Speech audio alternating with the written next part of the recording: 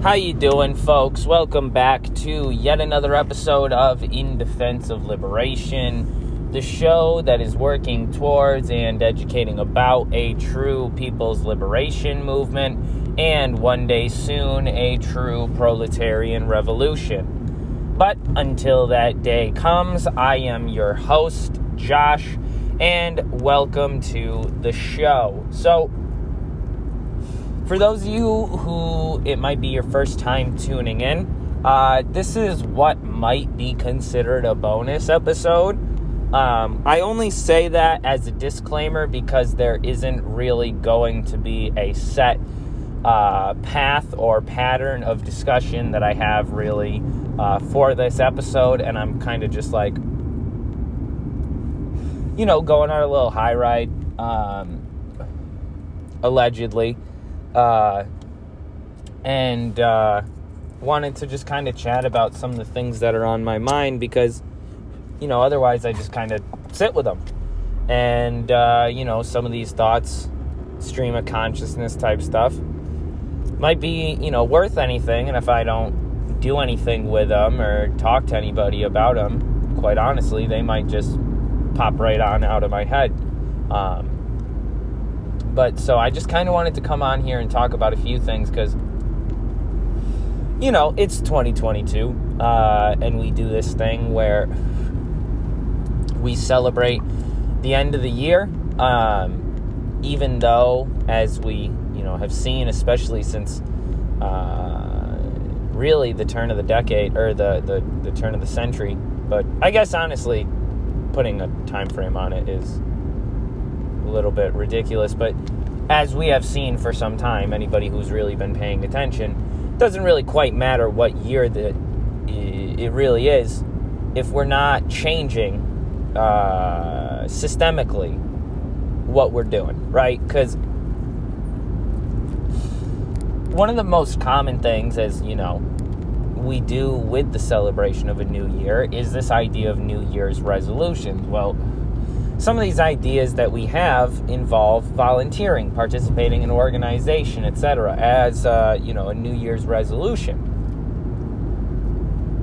And as wonderful and heartfelt I think that is, I hope that people will turn it into more than just a once a week or a 1 week activity that they participate in because, they feel especially guilty for not having done anything to this point.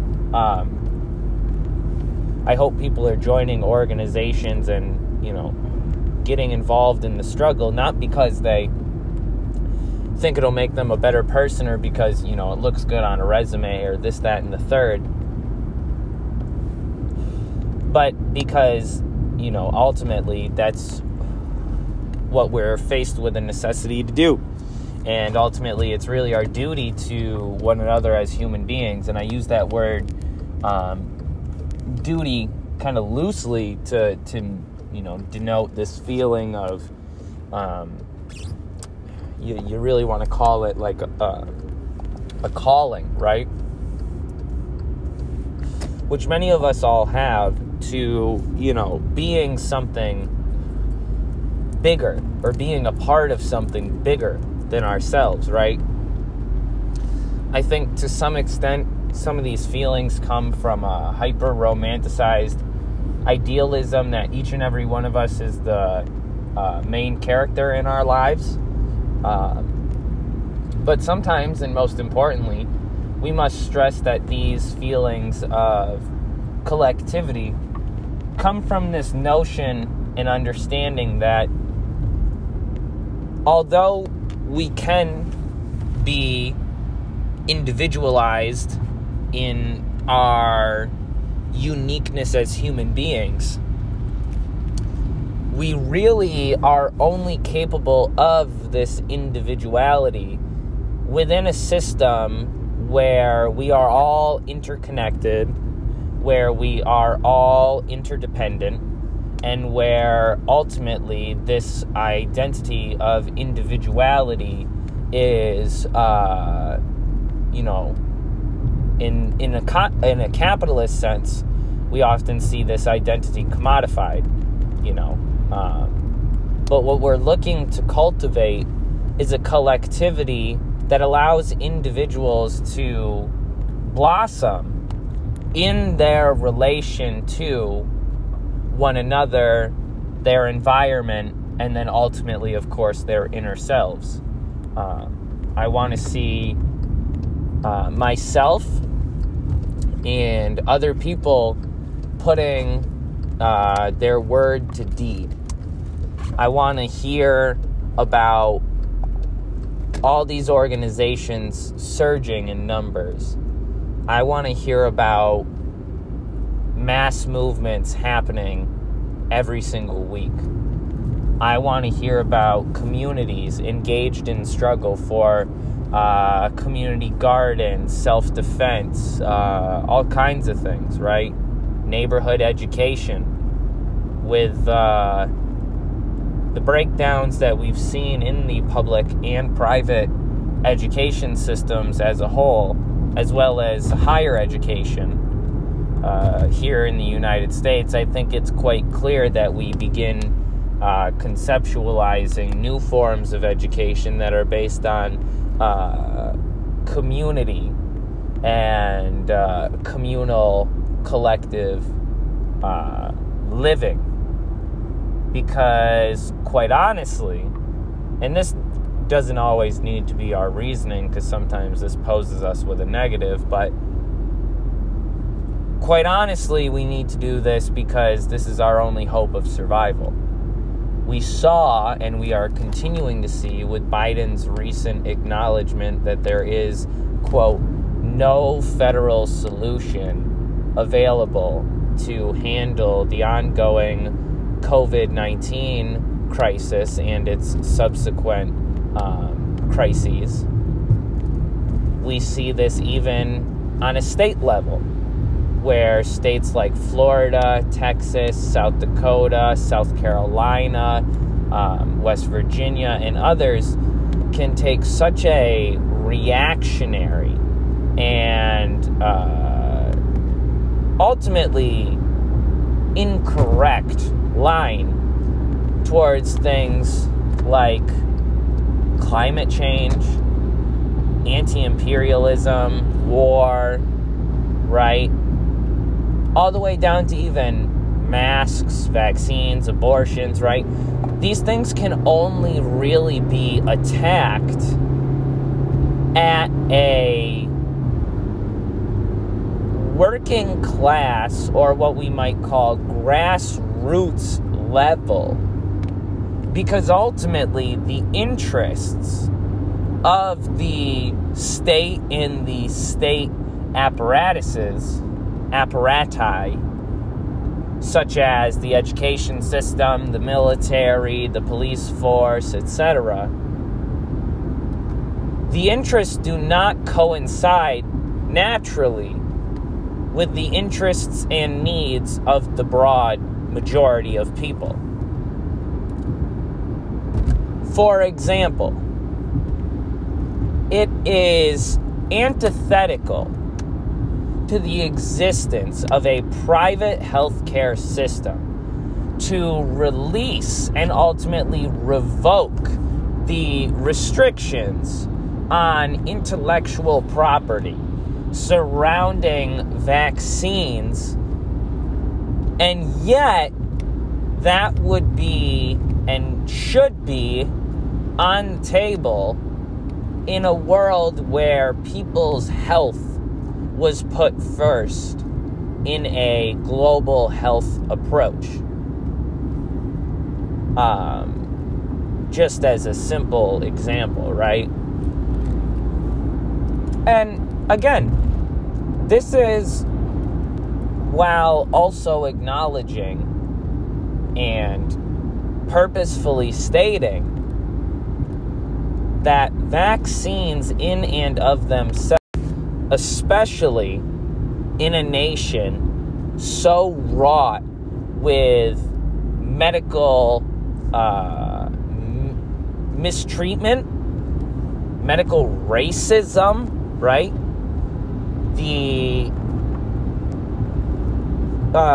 very important point that was made on a podcast episode I did with Bands of Turtle Island, where the homie Zaccato points out that in a nation that helped found both the eugenics and phrenology movements globally, it might be said that there is some, sincere base to the argument that these supposed experts do not have everyone's best interest in mind. And this was put further on display with the recent actions. We can count them, a few of them. The first one being the lowering of the isolation time by the CDC after 2 letters were sent by, I believe, Delta and Southwest Airlines. Although I can't be quoted on Southwest, I can be quoted on Delta,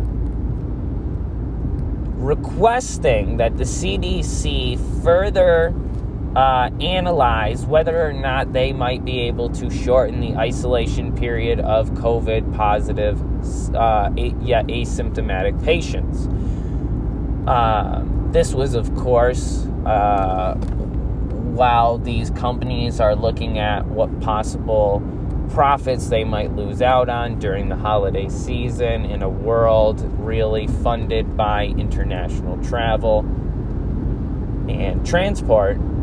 It obviously stands in question of what motivation the CDC might have had in their choice to do just that. Another thing that we might point out was the recent sending of AstraZeneca vaccines, which were quite close, if not ultimately right on their expiration date, which the country of Nigeria ended up having to throw away over 1 million doses of, because, as is displayed here, the global north has more to gain by 1 million doses of COVID-19 vaccines going bad than they do with those 1 million doses being administered to people who require a vaccine. This again connected to the idea that we cannot just simply have mass vaccine campaigns, especially when they are so centralized in the global north countries and countries like Cuba, which are forced to develop their own vaccines against the hardships of a blockade and global imperialism, which continues to this day. And does not also participate in any further mass containment or especially healthcare reform. In a nation which still retains its private healthcare system as a primary form of health services, it can't be expected that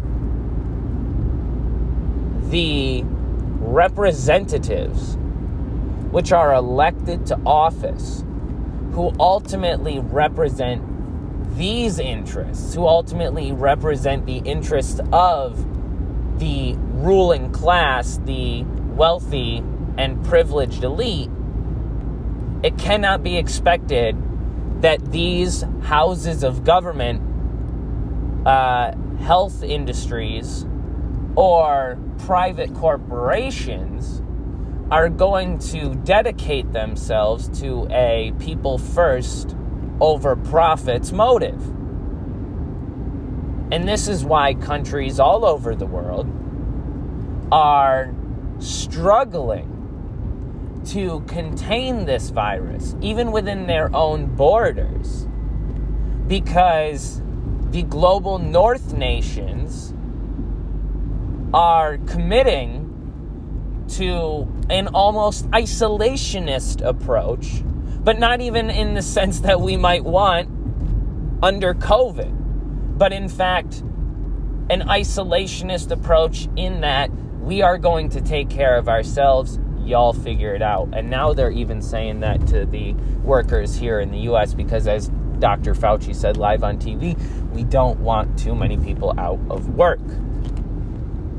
But this is why ultimately we need a community approach to not only healthcare, but all kinds of crises which we are facing.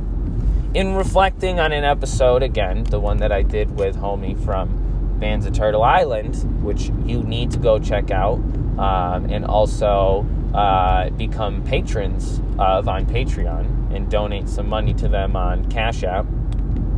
I believe it's just Bands of Turtle Island on Cash App. But in that episode, I went back and listened to it because I'm hoping to be able to have the homie on again. And, he really points out some incredible things. I would urge you to go listen to that episode and go, again, check out Bands of Turtle Island. But he really points out that indigenous nations on Turtle Island really are suffering from a multitude of contradictions that come to the fore due to an inability to have autonomous and self-determined control over their own nations and peoples, right? Because a very potent example might be early on in the pandemic when the Navajo Nation requested PPE and testing kits as well as funds to, purchase necessary articles, and were sent body bags by the U.S. government. This is just, as many might see it, a continuation of the termination policy once explicitly developed and put on display by the U.S. government. But anyways, community control is so central to this solution, right? That many people know is becoming more and more necessary. The solution being revolution and, socialism, self-determination, community control, and ultimately replacement of the capitalist and imperialist system. But, we really can't do this just out of the goodwill and understanding of some trustworthy folks. We have to recognize that as we are discussing, right, as some of us are just sitting and talking and listening and going to meetings and such, other people are actively building movements which are trying to stand up and resist this system. And these movements span from all kinds of, direct objectives from land back and decolonization, black liberation, climate justice, economic overturn, all kinds of issues facing the patriarchal system, the continued oppression of women, two-spirit, and non-men folks by the sex trade and global sex, system of oppression of people based on gender, based on their sex, also as another form of domestic enslavement and exploitation.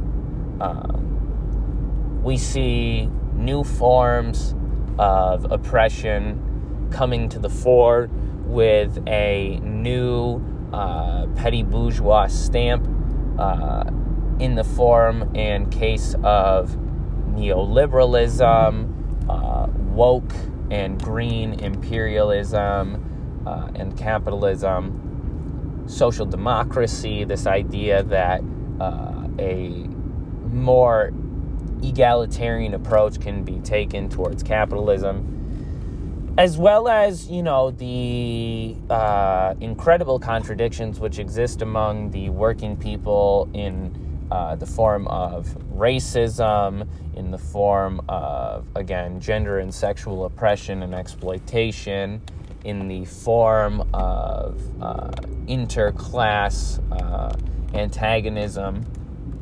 This really tends to make organization something that is more difficult on the ground than a lot of us can conceptualize it in theory, in, a podcast. And so one of the most important things that I need to stress, and we must continue stressing, and which must guide us in our 2022 and onward, which is this idea that the only way that these contradictions, these antagonisms, these complexities, and these issues can truly be understood and approached and attacked and resolved and struggled against and, developed is through actual and practical organization, participation, mobilization, and, again, struggle. If we're not doing the shit, if we're not joining the unions, if we're not doing the demonstrations, if we're not building the community self-defense networks, if we're not doing the teach-ins on COVID-19, if we're not helping build, domestic abuse survival houses and not helping fund sex trade exit fundraisers, shout out Probably Canceled Podcast, go check that out with Affirm Hawaii, down there on the island, where I might point out real quick that the U.S. Navy is continuing to ignore and do nothing about the spill at Red Hill. But anyways, real quick, we must be applying theory to action, which is praxis. We must be learning and developing a scientific and dialectical approach to struggle, which can only truly be done on the ground by actively participating in the struggle. More on that in a moment. Going forward, I'd like all of us to do a few things. One, I think we need to look at the groups and the people who continuously are on the front lines leading struggles for decolonization, for Black liberation, for an end to imperialism and anti-war struggles. I think we need to look at the people who put, again, their words into deeds and honestly follow suit. In many instances, I think that it is great and very important that we look to Marxist literature, that we look to the writings and teachings of those revolutionaries who came before us, whose generations came before us, and ultimately try to incorporate the lessons of these struggles, not necessarily copy and paste the strategies and tactics as they were of a different time, but ultimately take, as some might say, take the good and leave the bad, or at least leave what doesn't apply, right? And on top of that, I think one thing that many of us do not do, including myself, is stand with and ultimately support the individuals who are doing the shit now, right?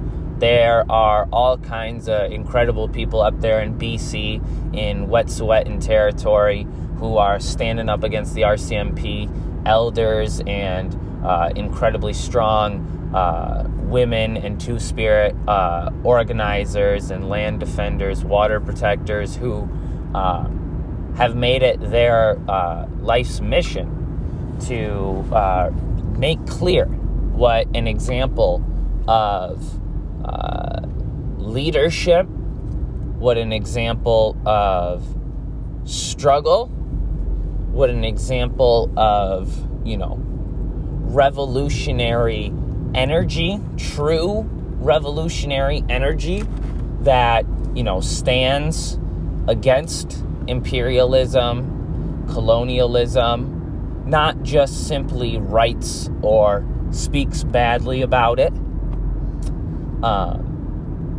We need to not just, again, speak about these people, not just write about these people, not just post about these events and, share the content of these organizations, but support these groups, these individuals, and these struggles, these processes with monetary and physical support. So, a lot of people want to say, well, what can I do? And I think Black, brown, and indigenous organizers throughout the past few years, and honestly, for the history of this settler colonial state's existence, have shown us exactly what you can do. There's a few things you can do. One, you can organize in your community. Now, depending on your community, what that might look like might be different. If you can't get your neighborhood of 60 and 70-year-old white working class people to pick up a gun and go storm the local police precinct, there's other things that you can do, right? And ultimately, there's also other communities who need your support. Not everybody needs to be a leader. Some people need to be just a militant, right? Just a rank and file member of the working class. And we need to look to also examples of, how those who could not be directly involved in the struggles throughout the history of countries like Latin America, Africa, Asia, and the continent that we live on, known as Turtle Island, such as, sending funds or, sending any other kind of support. Like, I don't know if I can necessarily advocate for this on this channel, but one might look to the historical example of arming revolutionaries and guerrillas and feeding homeless and poor people worldwide that have happened before, and study those, right? That's really, I guess, all I feel comfortable saying. I've gotten a little too comfortable talking about some things on the show, so I don't know. I have yet to be visited by our old friends in blue, but I'm sure one day soon I will make my acquaintance, hopefully due to something cooler than this fucking podcast. But there's many examples of how support has been given to those who are able to be on the ground fighting. One thing that you can do, send money to working class and exploited indigenous people here on Turtle Island so that they can buy firewood, food, and things like that, which aren't readily available on reservations or in circumstances where poverty is existent. I'm not saying, that you need to dedicate your whole check to, you don't need to feel burdened or guilty for not sending a couple G's to, bands at Turtle Island. But, if you got money to spare, even $15, $20, that's a meal, that's gas, that's oil, it's diapers, it's, it's a lot of stuff. So I think another thing, and the last thing I really want to finish on, is a deep, deep, deep connection to our communities and to the masses in general is sorely lacking among the so-called revolutionaries, communists, socialists, and anarchists in general. This is not to claim any one group or any one tendency is doing something that another isn't, but this is to say that on average, it's so incredibly evident, just plainly even in the way that we've handled this pandemic on an individual level, shows this complete disconnection from one another, this complete disavowal of communal living, of collective care and caretaking.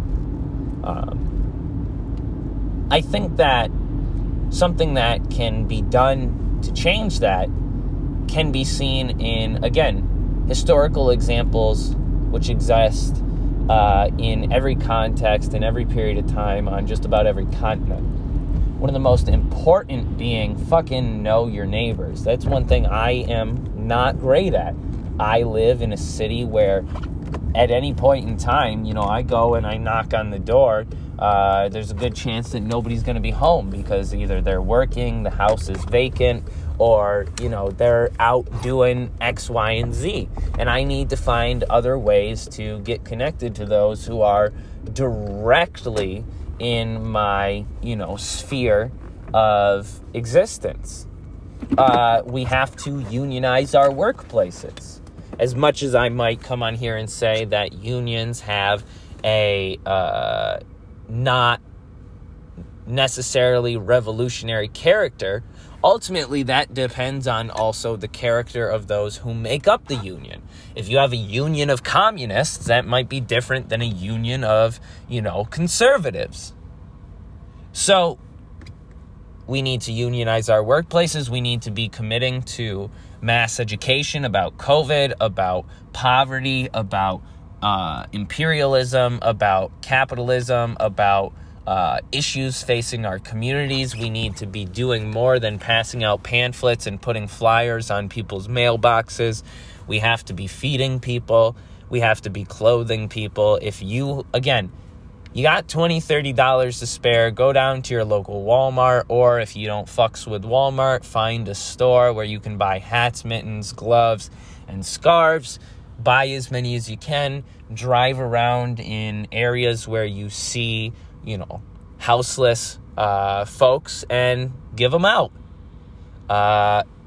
Join or develop a local community fridge, something that I do that I'm very proud of, although I wish we could be doing more, is once a week, I, through the donations of community members, which we are organized with, am able to go to a local grocery store and put $100 worth of groceries in a fridge where just about anybody that can get there can come down and take whatever they want.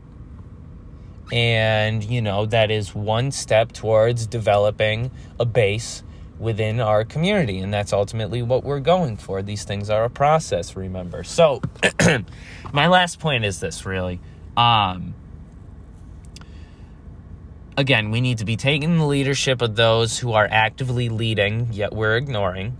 We need to be putting words to deeds. We need to be putting actions into practice. And ultimately, we need to be developing a collective consciousness and a communal living situation. But we also need to be developing what we might call dual power, which is, organizations, systems, and structures within the capitalist and imperialist system, which take a real attempt to mitigate the symptoms which exist under that system, but not for a sake of simply handling them so they become normalized, not for the sake of charity, not for the sake of a temporary Band-Aid fix, but ultimately as a base, again, to further propagandize, to further develop, and to further build a revolution in and of itself, right? Through things even as simple as mass education about ICE detention camps if you live in an area where they're prominent, or private prisons for that matter. All of this can and needs to be done. I stress the importance of parties. I stress the importance of organization, but you can be doing things without necessarily being a militant of the PSL or the DSA or this or that group, right? You can be taking steps practically in your own community and in your own life. But in that sense, we must be doing it with the intention of developing all of this in a way that can connect to itself and ultimately build on one another to develop a revolutionary mass movement that can be developed into mass organizations intent on taking and seizing state power and building a revolutionary liberation struggle and socialist reality, hopefully. But ultimately, this can only be developed one step at a time. The process is growing, it's developing, it has ebbs and flows, it has advances and retreats, it has attacks and defense, and it has periods of revolution and reaction. We need to be getting better at doing all of that. And we need to be getting better at doing it together. But that's really all I have to say. This is my opening reflections going into the year of 2022. I hope you've enjoyed this. Please go check out my other content. Also, go check out Bands of Turtle Island. Subscribe to them on Patreon. You can also please go check out the Affirm Sex Trade Exit fundraiser that is being done in collaboration with Probably Canceled Podcast. You can also please go donate to Red Media and help to fund a lot of the projects that they are doing. Please go check out also organizations in your area that are dedicated to developing the struggle and impacting materially the situations and conditions that people are suffering under today. Please go join revolutionary organizations and develop community control, build your base, and develop popular power. Long live the revolution, folks. I hope everybody is well. Stay safe, stay revolutionary, stay well, and we will see you next time. Peace.